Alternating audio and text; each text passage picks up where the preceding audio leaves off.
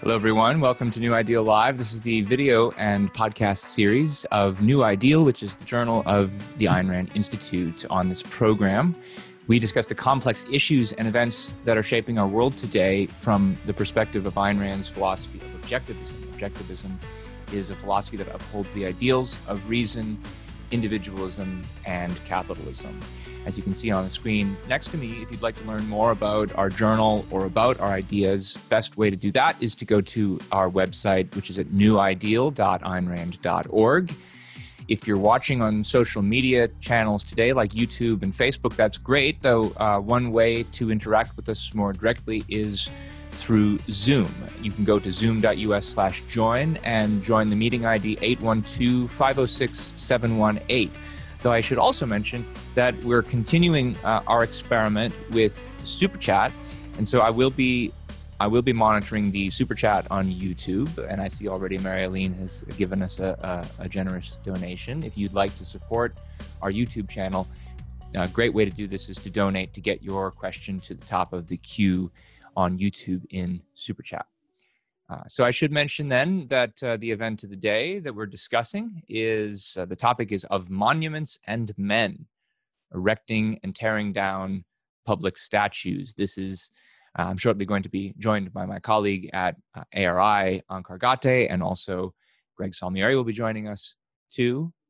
So bring them on now. Hi, Onkar. Hi, Greg. Hi. Hi. So this controversy about the statues has been ongoing for many years now, but has really reached a head in the wake of the George Floyd protests, as those who are opposed to statues of controversial figures, especially Confederate figures, have actually gone about physically removing them, often illegally, sometimes with the assistance of government. And just to quantify this a little bit, according to a Washington Post article that I found July 7th, since the beginning of the George Floyd protests, there have been about 150 of these statues torn down around the country, either by protesters or, as they put it in the article, removed for safekeeping by local governments who were, I guess, anticipating that protesters might try to take them down. I'm not quite sure what the numbers are on statues that are sponsored by private institutions, though there's been a push for them to voluntarily remove them as well. Now, the same Washington Post article that I mentioned,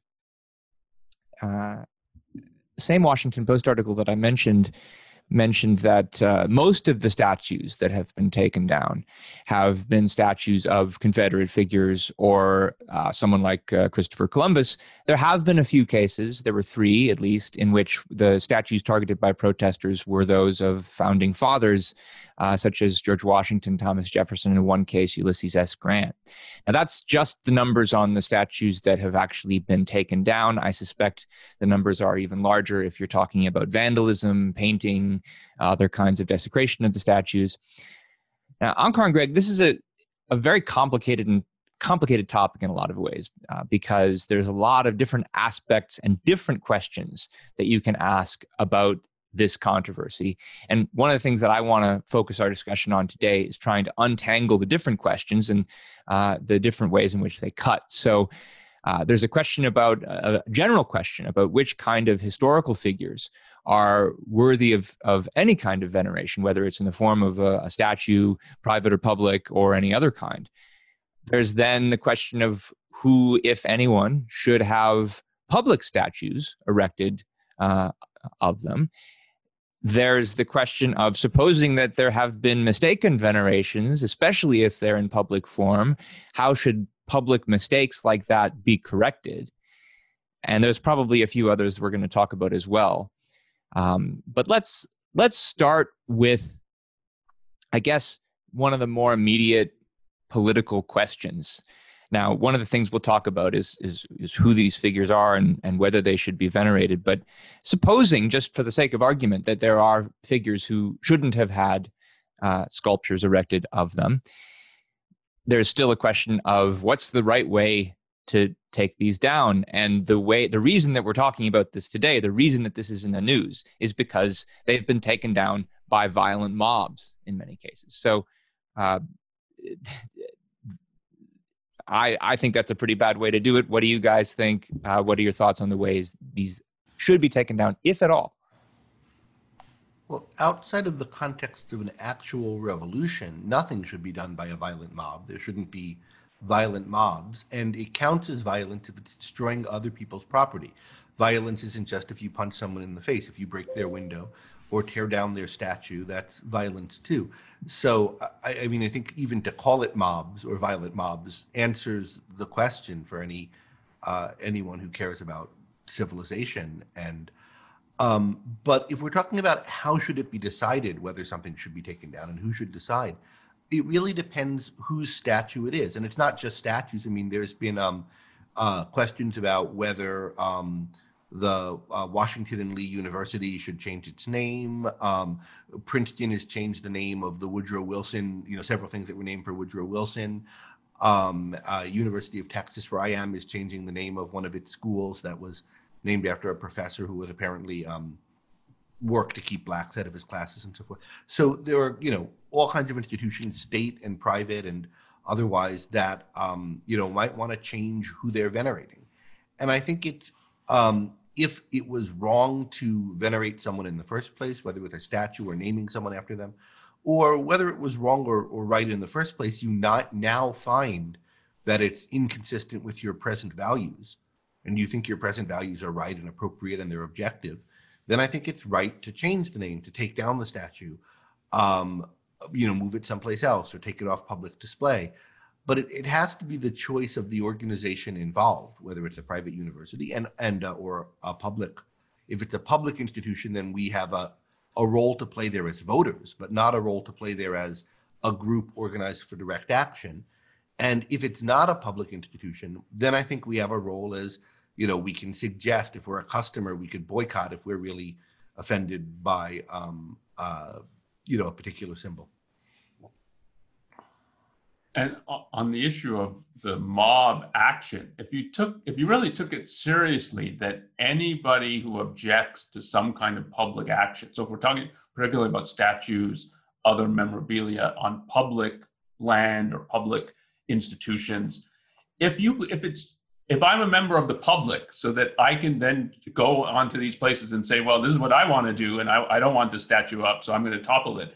That would extend to anything. I mean, today going on in Congress, they're using the antitrust laws to investigate some of America's most successful business people. I really, really object to this. I object to the antitrust laws. It doesn't give me a claim that I can go into government buildings, throw desks out the window because they're involved in prosecuting these laws and they're part of this antitrust establishment. I can do various things, agitate, vote for candidates, propose different legislation and so on. But there's a vast, vast difference between operating within the legally formulated process by which government decisions are made and changed, and saying I can operate outside of that and my whim gets to rule. Well, let me ask a devil's advocate question here. And I do think it's a devil's advocate question, because I've seen some people say that the Boston Tea Partiers used basically mob violence in order to launch the American Revolution, and don't we venerate them? And so if there's a equivalent form of injustice being perpetrated here, why shouldn't a mob do the same kind of thing as the Tea Partiers did? But they were precisely initiating a revolution. I mean, there wasn't yet a Declaration of Independence, but this was a step on the way to a revolution. And I think it was seen by people as things are building to this point, and many of those people wanted a revolution already. Some of them, soon were agitating for it. So if what you're doing is you're toppling a statue in the run-up to a revolution, you want there to be a revolution. If I'm a guy who doesn't want that statue up, right, I can't take this as, oh, he's on my side, he's doing the right thing, he's taking the statue down. I have to think, is by toppling the statue in this manner, he's saying it's time for revolution. Do I agree with that? I might agree to voting the statue down, but be not agree to revolution. And I can't take it as an anti-statue or anti-Confederate message. I have to take it as a pro-revolution message. And by the way, it's not just new in the wake of the George Floyd things. It's intensified. But University of North Carolina, Chapel Hill had a statue called Silent Sam for decades there. It was a Confederate soldier.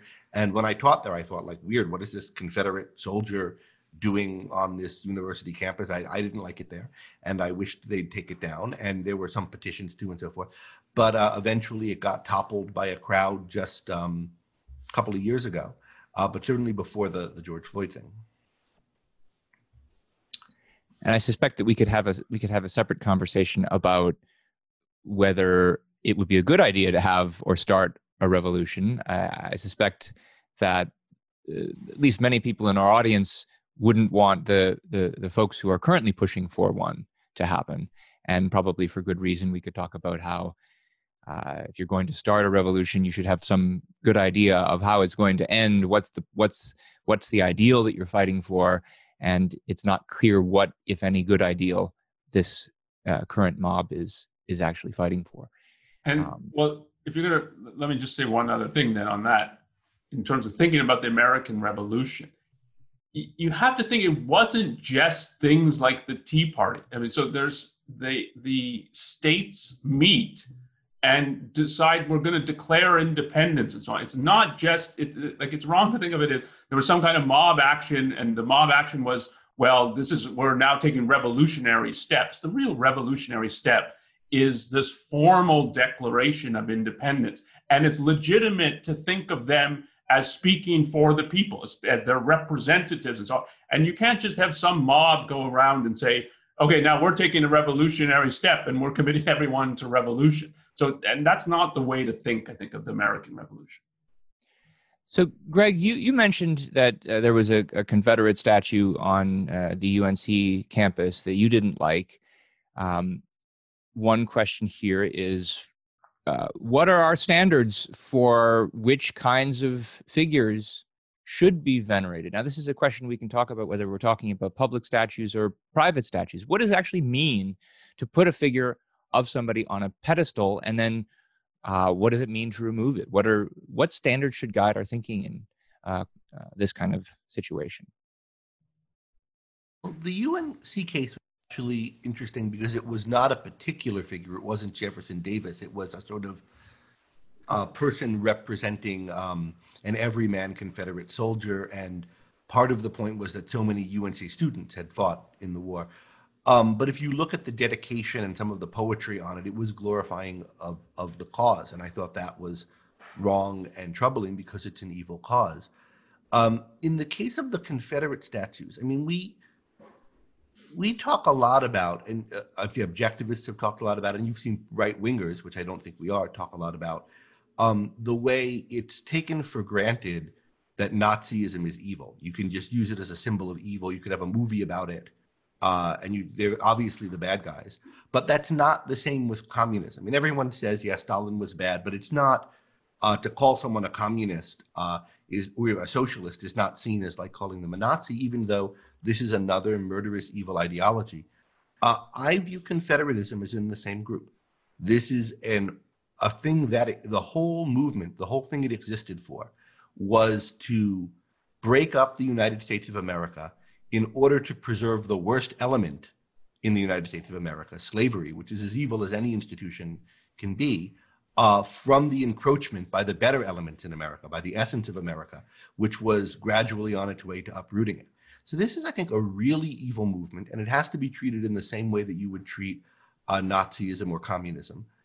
And a statue celebrating not just somebody who incidentally was involved in the Confederacy, maybe he's being celebrated for something else, we could talk about whether that's okay, but someone whose claim to fame historically is that he was a general, a political leader of the Confederacy. What you're doing in that statue is celebrating that act, that aspect of that person. You're making a hero of someone for doing something evil. And we should think about what the meaning of a statue is like, what is it celebrating? Because they celebrate or commemorate things. And what is being commemorated? And what's being commemorated by all the statues of Lee is the fight to keep Black people slaves.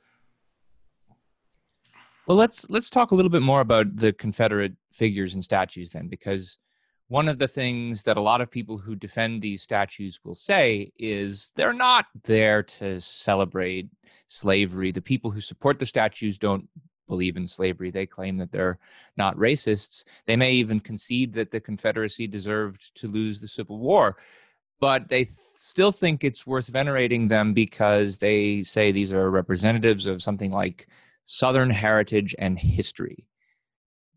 What do you think of that argument?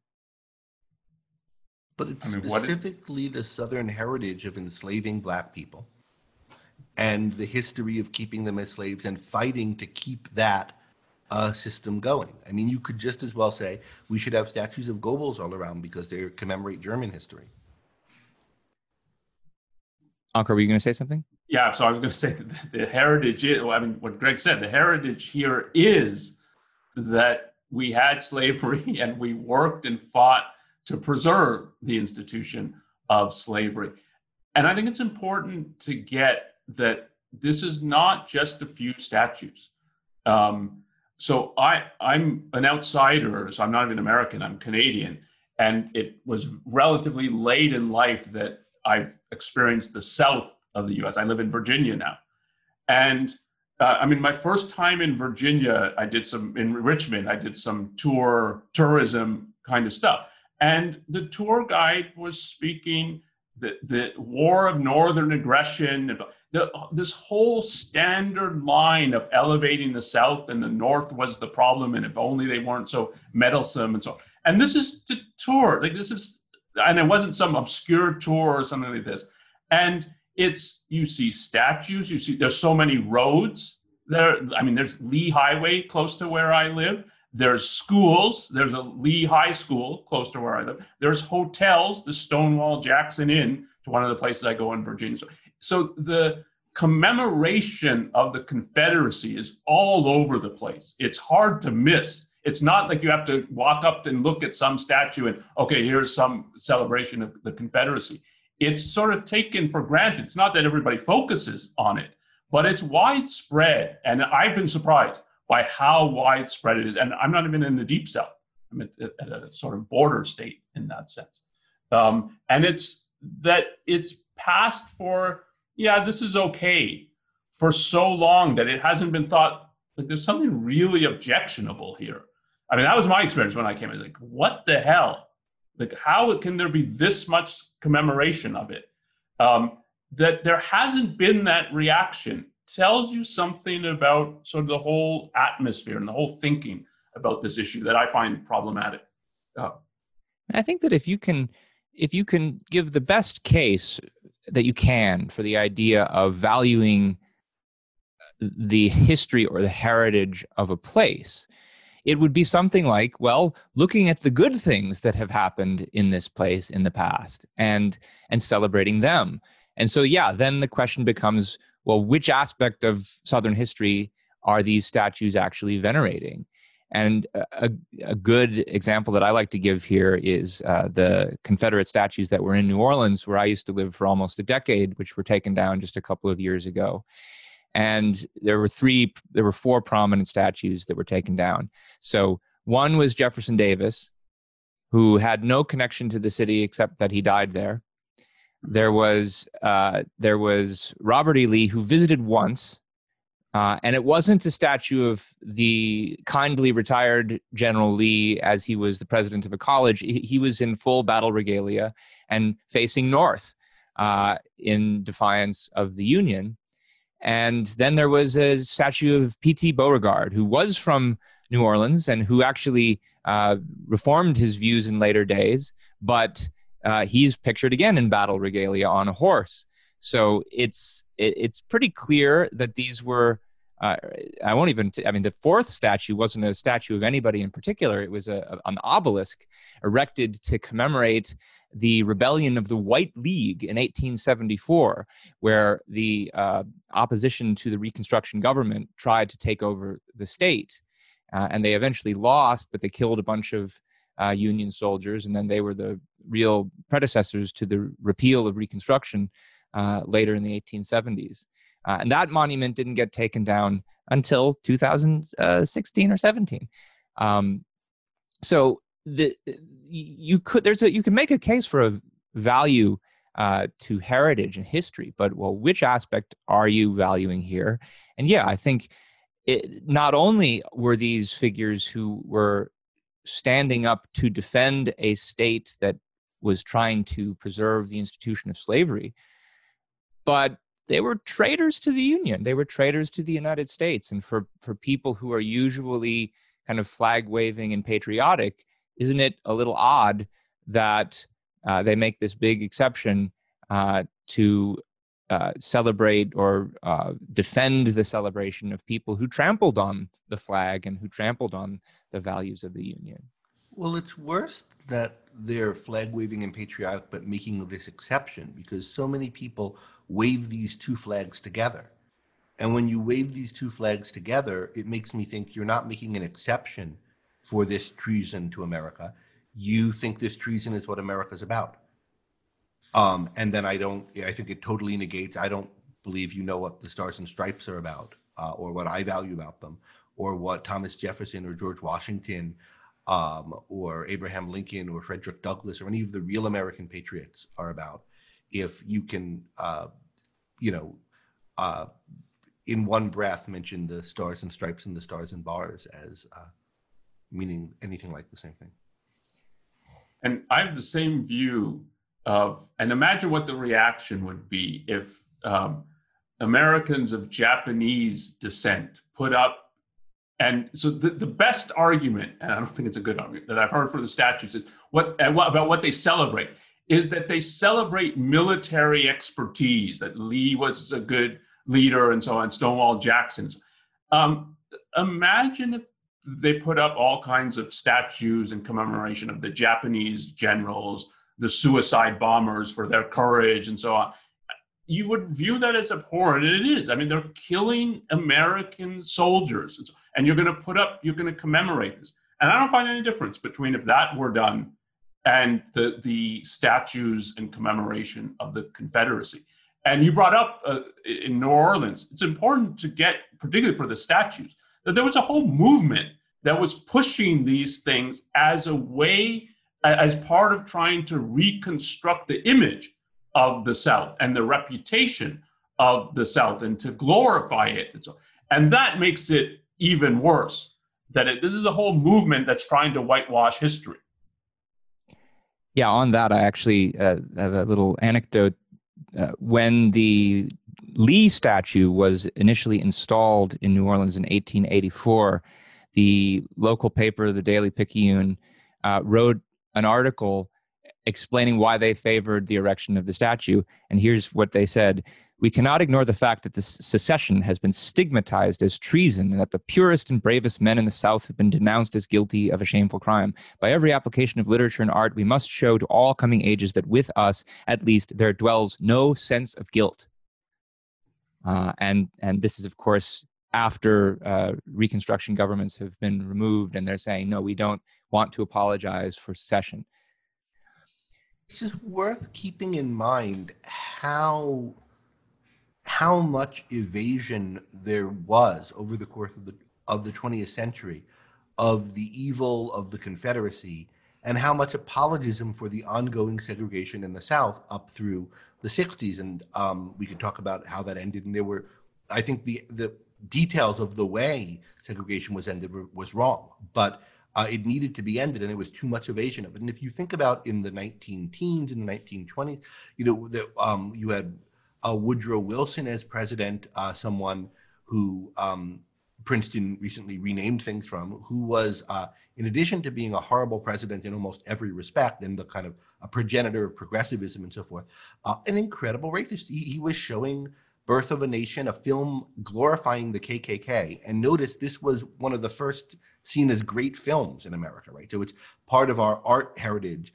This film, based on a novel called The Klansman, he was showing it in the White House. And at the same time that he was showing it in the White House, during the same years, there were all of these heroic servicemen who had returned from World War I, where he had sent them.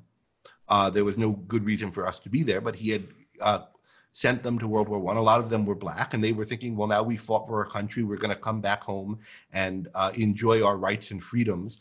He had segregated more things in the military and federal government than had been before. He was the first Southerner to become president in a long time, and a president of Princeton, incidentally. And there were riots where people were attacking, killing these soldiers. There were race riots all over the country, mostly initiated by whites, although there's questions about the details of the history. And people were calling on Wilson to do something about it, and he didn't. That is, local governments were asking for help sometimes, and he didn't help. There were no investigations, right? So this is this minimizing the South, the Confederacy, justifying slavery.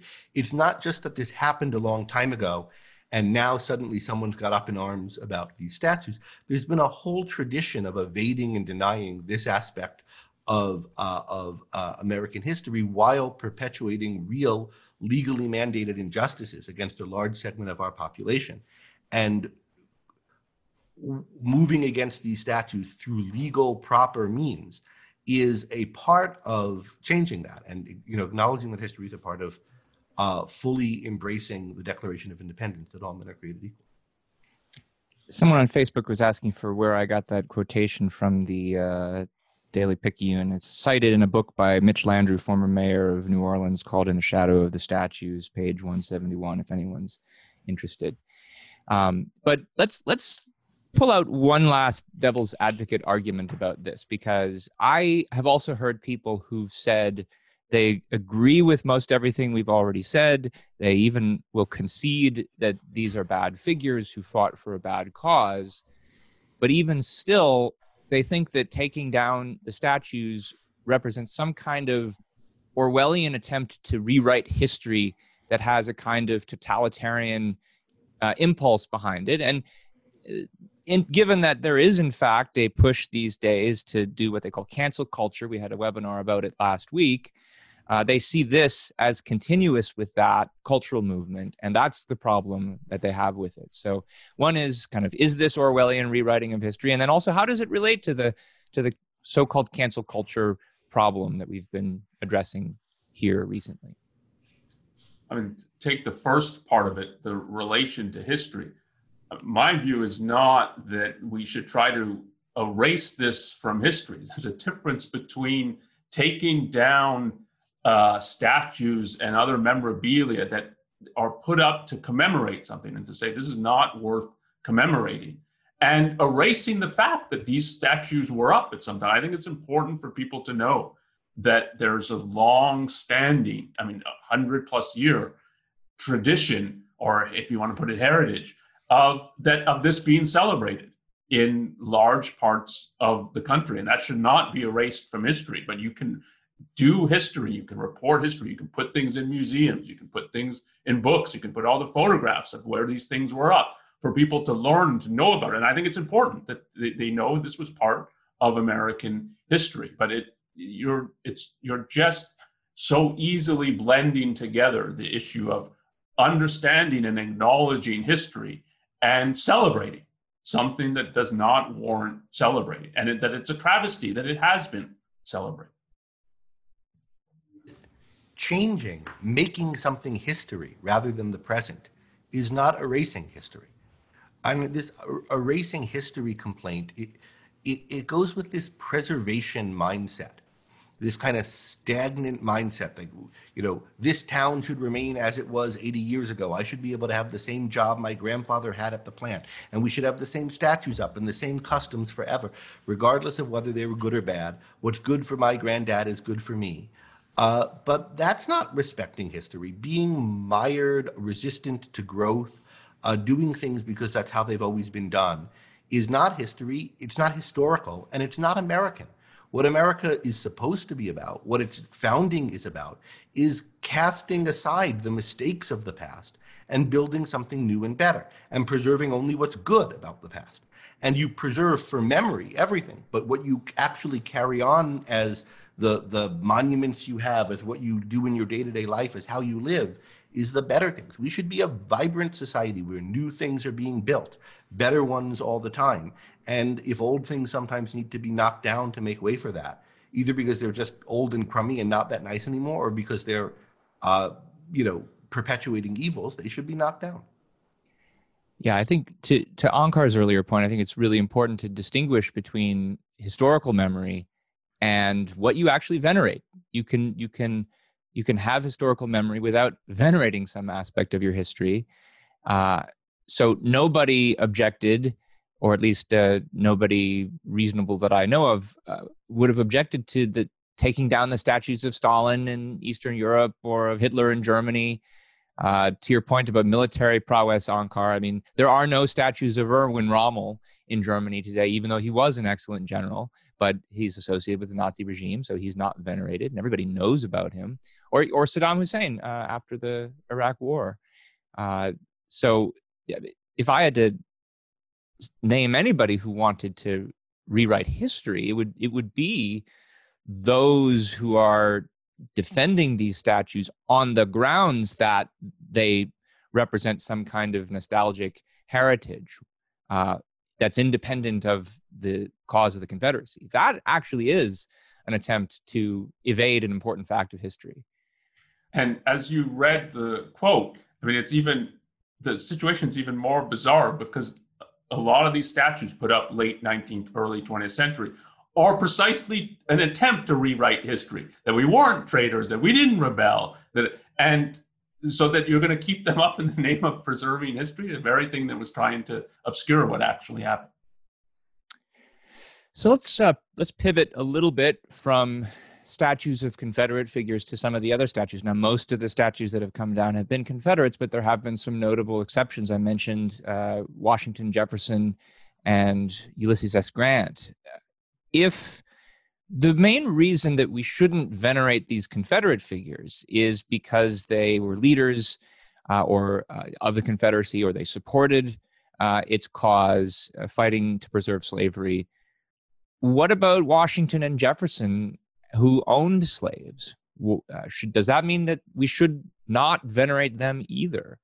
Certainly, that's the reasoning that's been used by some of the people who've pushed to have these taken down. I think it's wrong to say that the reason we shouldn't venerate them is because they fought to preserve slavery. It's the reason that they're being venerated is they're fighting to preserve slavery, and that's wrong. If you had somebody who fought to preserve slavery, but also did some totally other thing than that, and there was a monument to them that was totally all about that other thing, then we can discuss, like, did the good of that other thing outweigh the evil in fighting to preserve slavery, and should we still have a monument of them? But the worst you would say about the monument is it's in terrible taste. This guy made this statue because he wanted to show what a great role Lee played in reforming the University of what was Washington University after it was devastated after the war, and he was making amends and so forth. But it was really in poor taste because it's blanking out the fact that he was also a warrior to preserve slavery. But that's not the case with most of these monuments. It is the case if you're thinking about the name of Washington Lee University. But it's not the case with most of these monuments. It's not that because they fought to preserve slavery, we should take down what would otherwise be a fine monument to them. It's they're being monumentalized for their preserving of slavery, and that is wrong. And that's why it's important to take down the monument. Now, in the case of Washington, Thomas Jefferson, all of these kinds of founders who were Southerners and some of them slave owners, and Washington and Jefferson certainly were, here statues weren't made of them because they were slave owners to commemorate their slaveholdingness or something like that. If there was a statue like that of Jefferson gallantly whipping a slave or something, that statue would be a monstrosity and should be taken down. But if you have a statue that's commemorating him for writing the Declaration of Independence, for something that's morally good and important to the history of the nation, that is fundamentally and essentially different. And it's a good statue for a good cause. Now, then you can think about, it's a morally good act to commemorate that the statue, we have to think about how it is as art. But then you can ask, does the fact that he also did this evil thing mean that we shouldn't have a statue of him. And for some people, I think it would. If the guy did something good, but it was pretty minor, and you're ignoring the fact that he also was a slave driver, then I think we shouldn't have a statue. But for people like Jefferson and Washington, who the statues are commemorating something profound, historic, of great historical significance, the thing that really is essential to them in the context of their role in history, and that is something that is not pro-slavery, and indeed is the opposite of it in its ultimate historical meaning, that is, I think, fundamentally different. And I'll give you an example on the kind of person for which it's tricky, that outside of this issue of slavery. Henry Ford, who great contributions to American industry, to the whole manufacturing line, division of labor, and so on, and rabid anti-Semite. And not just sort of, these were his personal views. He did a lot to advance the cause of anti-Semitism. I do think about, so I have, this is sort of an Enlightenment tradition that we have replicated at our home in one room. Jefferson has that in Monticello, a gallery of worthies. So they put up people, photographs or paintings or whatever, of people they admire. And we have a room like that in our house, a number of people.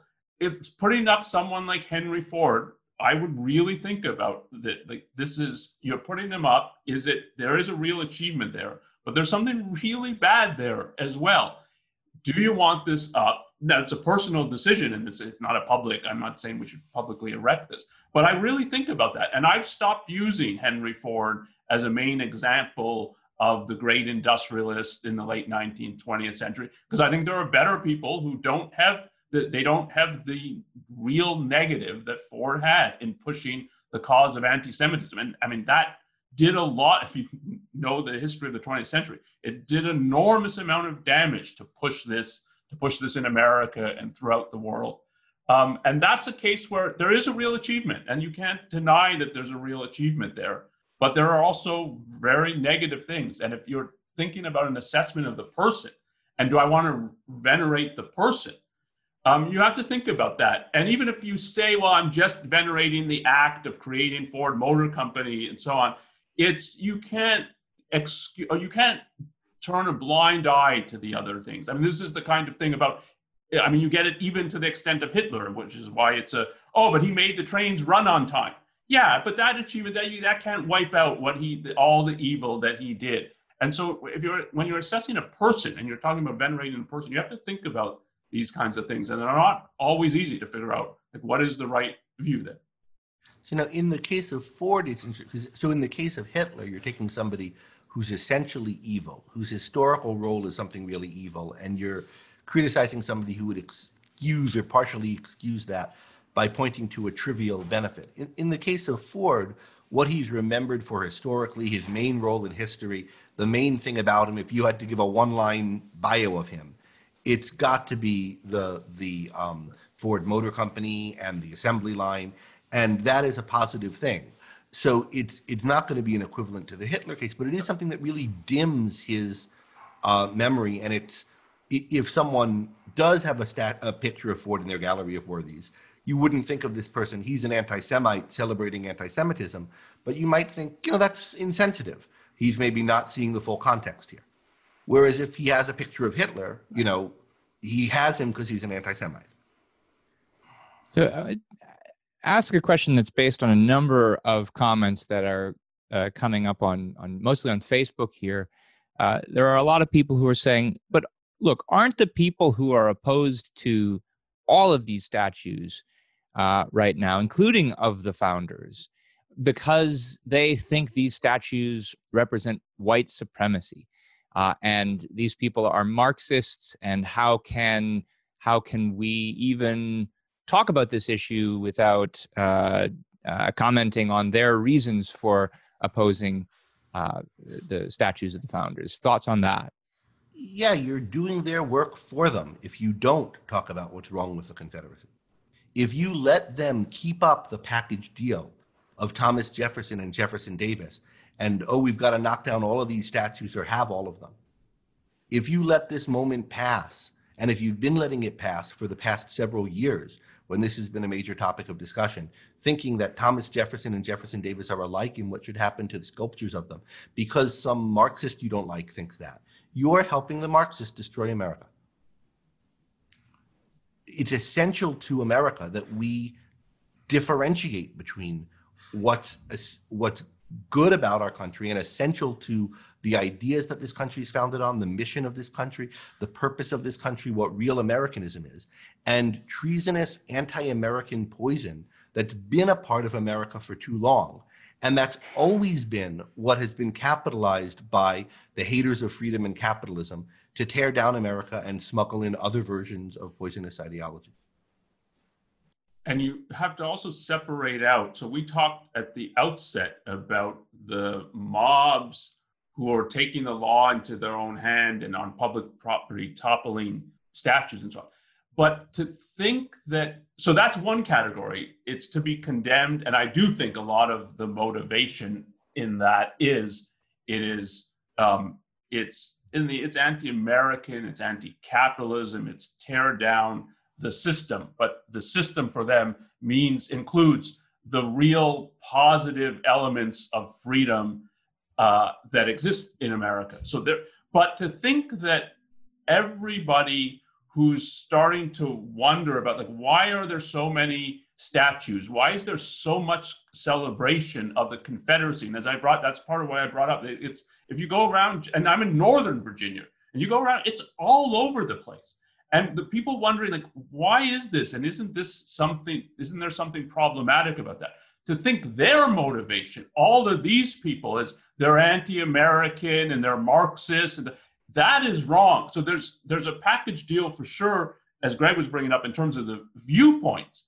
But there's a package deal also in terms of, you take the worst element and then say everybody who's objecting to the statues and so on shares that same viewpoint. And I do not think that is true. And I know a lot of people who object to the veneration of the Confederacy. They don't object to Thomas Jefferson or Washington, and they can make that separation.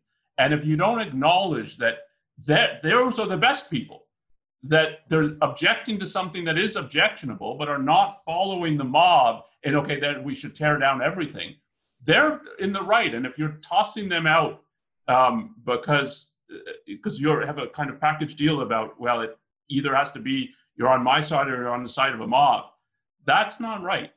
And you're losing the best people if you do that. We are getting about 20 minutes close to the end of our webinar. And I know, Greg, you had wanted to say something about Columbus. There might be questions people want to ask about him. But let's start to wrap up and allow for questions. I should mention to those of you who are in Zoom, best way to post your questions is through the Q&A module. Hover over your screen. There's a button at the bottom. That's what I'll be looking at first. Please, if you're on YouTube, don't forget about the possibility of using Super Chat. Let's raise this one last question.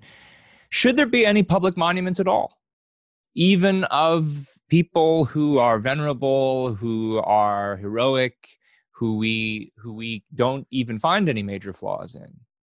Thoughts on that? So I think I would make this kind of distinction. It's understandable to have some public memorials of things, but particularly in America, I think they should be of ideas and historical acts. So the Independence Day, that we celebrate the Declaration of Independence and the principles behind it, is different than celebrating a particular figure. And it's that you would celebrate the Declaration of Independence, the ratification of the Constitution, Lincoln's proclamation freeing the slaves, these particular acts that you view as high water marks in the development of proper government. That I can understand we would memorialize that. When you do it as particular figures, you get into this whole issue. celebrating the Declaration of Independence and Jefferson is the drafter of that? Or now is it that you have to, you're celebrating Jefferson? And keep in mind, like just in political terms, he's on one faction of a real debate just in American politics against the Federalists. And so now is it what the government's declaring is, okay, we're on the side of Jefferson and against the Federalists? And so that's very different kind of thing going on. And I would make that kind of separation, which is not made very often. And when you look at the memorials as they go up, the Confederate statue that we were talking about is one particular example, and a really bad example, of trying to commemorate something really bad. But most of these public monuments have a certain ideological agenda behind them. And it's one group pushing this onto everybody. And that, I think, really should be resisted. And Greg, you're muted. You're muted. You could distinguish between public and private monuments or memorials in two senses, right? So, for example, Onkar has this room of worthies in his house, and that's not public in both two senses. He owns it, not the government owns it, and he has to invite you over for you to see it. But if he decided to buy a park and erect statues of all those people in it, it would still and have it open to display. Or he owned a shop and he put them all up or whatever. That would be public in the sense that it's not owned by the public, it's owned by him, but he is making a spectacle of it to make a statement. And I think we should have a lot of that in America. I think a lot of people should fly their flags in front of their houses. And it would be nice if we had places, and we do have some places in America, where people put up statues of people they admire and invite other people to look at it and make a public statement. And if, one of those places ends up having a statue of someone you regard as really evil, I think, you should boycott it, write a letter to them or something like that. Whereas I don't think you should, if you find out one of the people Onkar has on his wall, you think ill of, that's a different matter. It would be weird of you to start pestering him about it. So there's a kind of public memorializing, that public spirited, do it out in the open, try to attract people to see it, that I think is really good. And it's a good part of our culture to be done by private individuals, by groups, by organizations to remember the heritage of this or that thing. But I think the government doing it should be kept to a bare minimum. And I would like to see all the public monuments privatized. And then we could debate with their owners, and people can boycott or support or donate to them to try to nudge them in one direction or another in terms of who they memorialize. Well, let me wrap up with this before we go to questions, because again, there have been a lot of people in the chat commenting on the Marxist motivation of many of the protesters, and I think you've both commented on that at this point. But it is interesting that given so many of the sorts of people who want to support these statues, given their criticism of Marxism and socialism, the article that Ayn Rand wrote, where she has the most to say about what's wrong with socialism, if you go to the Ayn Rand lexicon entry on socialism, most of the excerpts there are taken from an essay of hers called The Monument Builders. And why does the one issue connect to the other? Well, she argues that socialism can't be motivated by a desire for prosperity, progress, or peace, because it's been such a miserable failure over the century in achieving any of those things. And so she argues it has to be instead motivated by a kind of power lust on behalf of the socialist leadership. And very interestingly, she notes that the kind of power lust they're after is not even just the kind that involves a quest for material wealth to plunder the citizens. She actually thinks that's a healthier or less unhealthy kind of quest for power lust than the kind which involves a quest for a kind of prestige.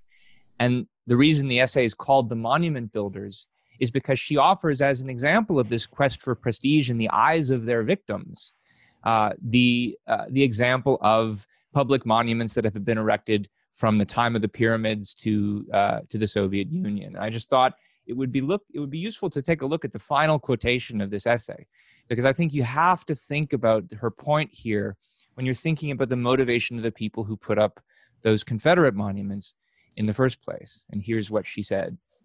She said, now she's talking about socialism, but I think it applies more generally. When you consider the global devastation perpetrated by socialism, the sea of blood and the millions of victims, remember that they were sacrificed not for the good of mankind nor for any noble ideal, but for the festering vanity of some scared brute or some pretentious mediocrity who craved a mantle of unearned greatness. And that the monument to socialism is a pyramid of public factories, public theaters, and public parks erected on a foundation of human corpses with a figure of the ruler posturing on top, beating his chest and screaming his plea for prestige to the starless void above him. And there was a mountain of corpses in the South, not just of slaves, but of the 600,000 Americans on both sides who were killed in that war, which did eventually finally bring that institution to an end. So just a few takeaways. I think some of the things that we've been arguing today include: one, mob action, including toppling statues that should not have been put up, is in fact an evil thing. But it's also evil to commemorate evil, which I think those Confederate statues and symbols do. And if we want to learn from history, we need to be willing to look at the good and the bad in people's characters. If we're going to have those as our takeaways, and we're going to have them with the image of Columbus up around them, I think we have to talk about Columbus, because otherwise it implies that he's an evil we're commemorating. Yeah, and somebody actually asked a question about Columbus, Greg. Brian asked, what do you say to those who claim that Robert E. Lee is morally equal to Christopher Columbus? Like in both cases, the good outweighs the bad. What would you say to Brian?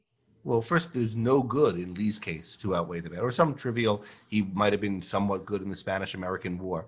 But the only significant thing he did in history, the only reason why anyone knows this guy's name, is that he fought an evil fight to preserve an evil cause, made even more evil by the fact that he had the opportunity to be on the right side and to have a serious command on the right side. So whatever skill he had, he turned it to evil. He's evil through and through.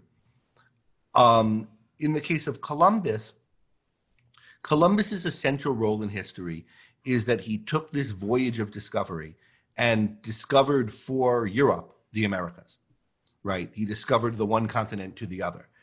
And that act of sailing out into the unknown when people hadn't done it was an act of bravery. He also had some really disreputable acts in his life. Some of his treatment of the Indians, I don't know the history of all of it, in Hispaniola and so forth, was really bad. But you can debate about what outweighed what. I think given how all peoples encountered other new peoples they were meeting at his time, Columbus's sins are fairly typical, and his extraordinary feat remained really extraordinary. So I think overall I view Columbus as a figure to be admired. But the meaning of Columbus statues, I think, and the controversy over Columbus, I think, is actually different than all of these other cases, because I don't think it's really over what the figure did. Like in the case of Jefferson, or Jefferson Davis or anyone else, you're thinking about this guy did this deed, and do we admire it, or do we think it was a virtuous or a vicious deed? Do we admire it or not? But in the case of Columbus, he's in effect he set off this massive series of events that neither he nor anybody else could have possibly foreseen by connecting these two continents together, which included some, monumental horrors. Pandemic sweeping across both continents that really wiped out whole peoples in the Americas, and that really caused a lot of sickness, though on a smaller scale in Europe. Nobody could have predicted that. And then a new civilizations forming and great, some of which very bad, like particularly in Latin America, in like Haiti, where there were slave colonies doing rum and so forth, and then eventually things like the United States of America, and the United States of America in particular forming, which I think is a profoundly good thing. But you can't say Columbus was responsible for that or foresaw it. He did something that was brave and good, and then that led to all of this happening. And I think the way people think about Columbus, they're thinking less about how do we weigh up the positives and negatives of what this man did and what he was about, then they're thinking of how do we think about and understand the history of the two hemispheres coming into close contact. Something that included a lot of good and a lot of evil. And how do we interpret and understand this 500 years or more of history now? And that is, I think, gives him this kind of special or difficult symbolic value. And in the end, I still view him positively and view him as a symbol of something good, but it's a complex thing, and I don't really think it's about him personally. I think it's about how you understand the last half century. You might have something you want to say on that too, Onkar, but I want to mention that there's a super chat question from Mary Aline, which relates to this issue, which maybe you can speak about as well. She asks, unlike Howard Roark, most people are mixed. She mentions the example of someone like Margaret Sanger, who was a eugenicist, but she also helped support the spread of birth control. I know you've given examples, but how can you best decide about a particular individual? I take it she's asking, when a person is mixed, how do you judge which element is dominant? You have to think what kind of judgment that you're making as well. Is it that you're trying to morally judge the person as if you were around at the time and had to interact with this person? And what would you think of their moral character? Or are you thinking of it in terms of sort of a historical view of what am I celebrating? And they're related, but they're not the same. If we take the first, because this is what I think people often are thinking about how do you morally evaluate this person, you have to think about the culture in which they lived. I think Greg brought it up. I forget if you brought it up for Columbus, about that the sins he committed in dealing with new peoples as he crossed oceans are typical of the time. And that's relevant to be thinking about, like, what is if a person is not either morally courageous but it's not just an issue of courage. If it doesn't formulate the moral knowledge to think there's something wrong with what I'm doing, then he's sort of doing what everybody else did. It's not right what everyone else is doing, but he's not really in a position to know it or fully know it. That's different than thinking about someone who, even at the time, you would say that he should have known better. He's consciously committing himself to an evil act and perhaps sort of blanking it out in his mind so he's not fully aware of what he's doing. But if he were thinking about it, he should know what he's doing. And in regard to thinking about the founding fathers and slavery, and if you're just thinking of the individual, Jefferson, Washington, I think it's important to think of the whole range of the founding fathers. And what did they think about slavery? And is say Jefferson's perspective on it, is it sort of, yeah, this is what everybody thought? Were there people better about it? And there were people like Franklin or Adams. How did Jefferson respond to them when they were making arguments against, look, slavery's an abomination? What was his actual attitude towards that when he's confronted with the issue, knowledgeable people and so on? And this is, if you lived at the time, this is how you would think about the issues. And if you're judging a person's individual moral character, it's not impossible to do, but it's difficult, and you have to know a lot about the actual facts, circumstances, the person's actual view, how he responds to counter arguments in different positions. And there's very little of that going on today, I think, when people either celebrate the figures or condemn them, that they're really seriously trying to think about how would I evaluate this? And if I'm thinking of the person at the time, and if I lived at the time, what would be the proper evaluation of this person morally? And it requires careful thinking, that people they're leaping to sides. So there's a real tribalism, I think, in the way people are evaluating right now. Regarding Sanger, I should like to say a word or two also. So she's someone who's primarily remembered. She's the founder of what became Planned Parenthood, and as somebody who was pro birth control and education about birth control. And I regard her as heroic in that respect. I have something similar to Onkar's Galleria a set of approbation cards I made as placeholders at my wedding, or my wife and I made, with people who did things that we really admired and appreciated and that enriched our lives. And Sanger was involved in raising the funding for the research that led to birth control medication. It was illegal to share information about birth control, to teach people how to have sex and not have babies. And she, broke those laws and started really created, the way I put it on the card was, she helped separate the joy of sex from the responsibility of parenthood. And I think that's a tremendous contribution and something that deserves to be admired for. Now she's started to get a lot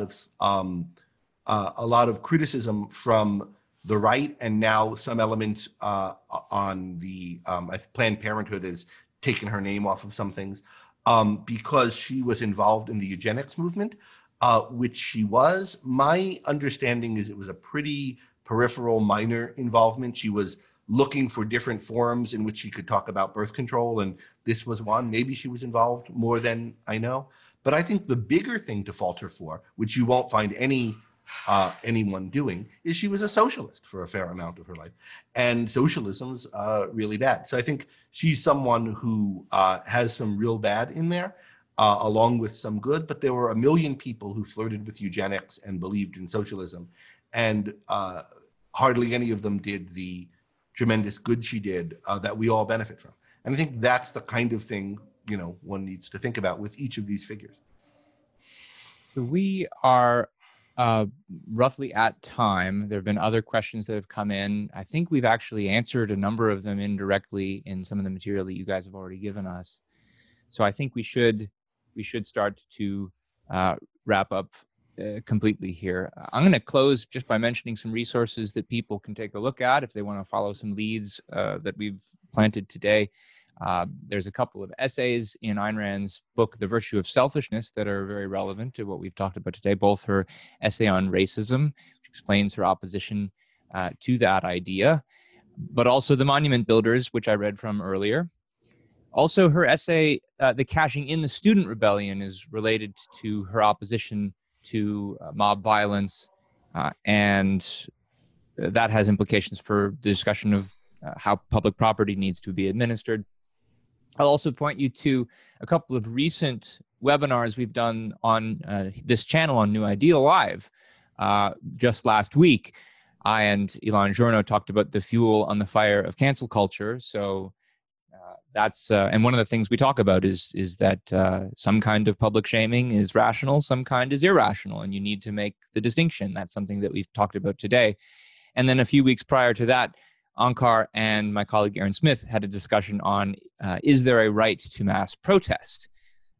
Their answer was no, and that relates to the question of mob violence that we've been discussing today. So I'll just then mention, if you like New Ideal Live and you'd like to follow us in the future, please be sure to subscribe to our YouTube channel. Hit that red button to get to be able to follow all the videos we post, and also be sure to click the bell if you'd like to be able to get notifications whenever we post new videos or whenever we go live, like we have done today. And finally, if you have ideas for future webinars, or if you have comments you'd like to send us on what we did today, please feel free to send us an email at newideal@aynrand.org. We do read all the email that comes in, even when we don't respond to it, so we appreciate the messages that you all send us. I think that's all we have for today. Thanks very much, Greg. Thanks, Onkar. Thanks, everybody, for submitting questions. And sorry we didn't get a chance to look at them all. And thanks for those who contributed also on Super Chat. So we will see you again next week on another episode of New Ideal Live. You've been listening to New Ideal, a podcast from the Ayn Rand Institute. If you like what you hear, leave us a review, share with a friend, and subscribe to our other podcasts. This podcast was made possible by donors to the Ayn Rand Institute. Help support this podcast by becoming an ARI member. Go to aynrand.org/membership.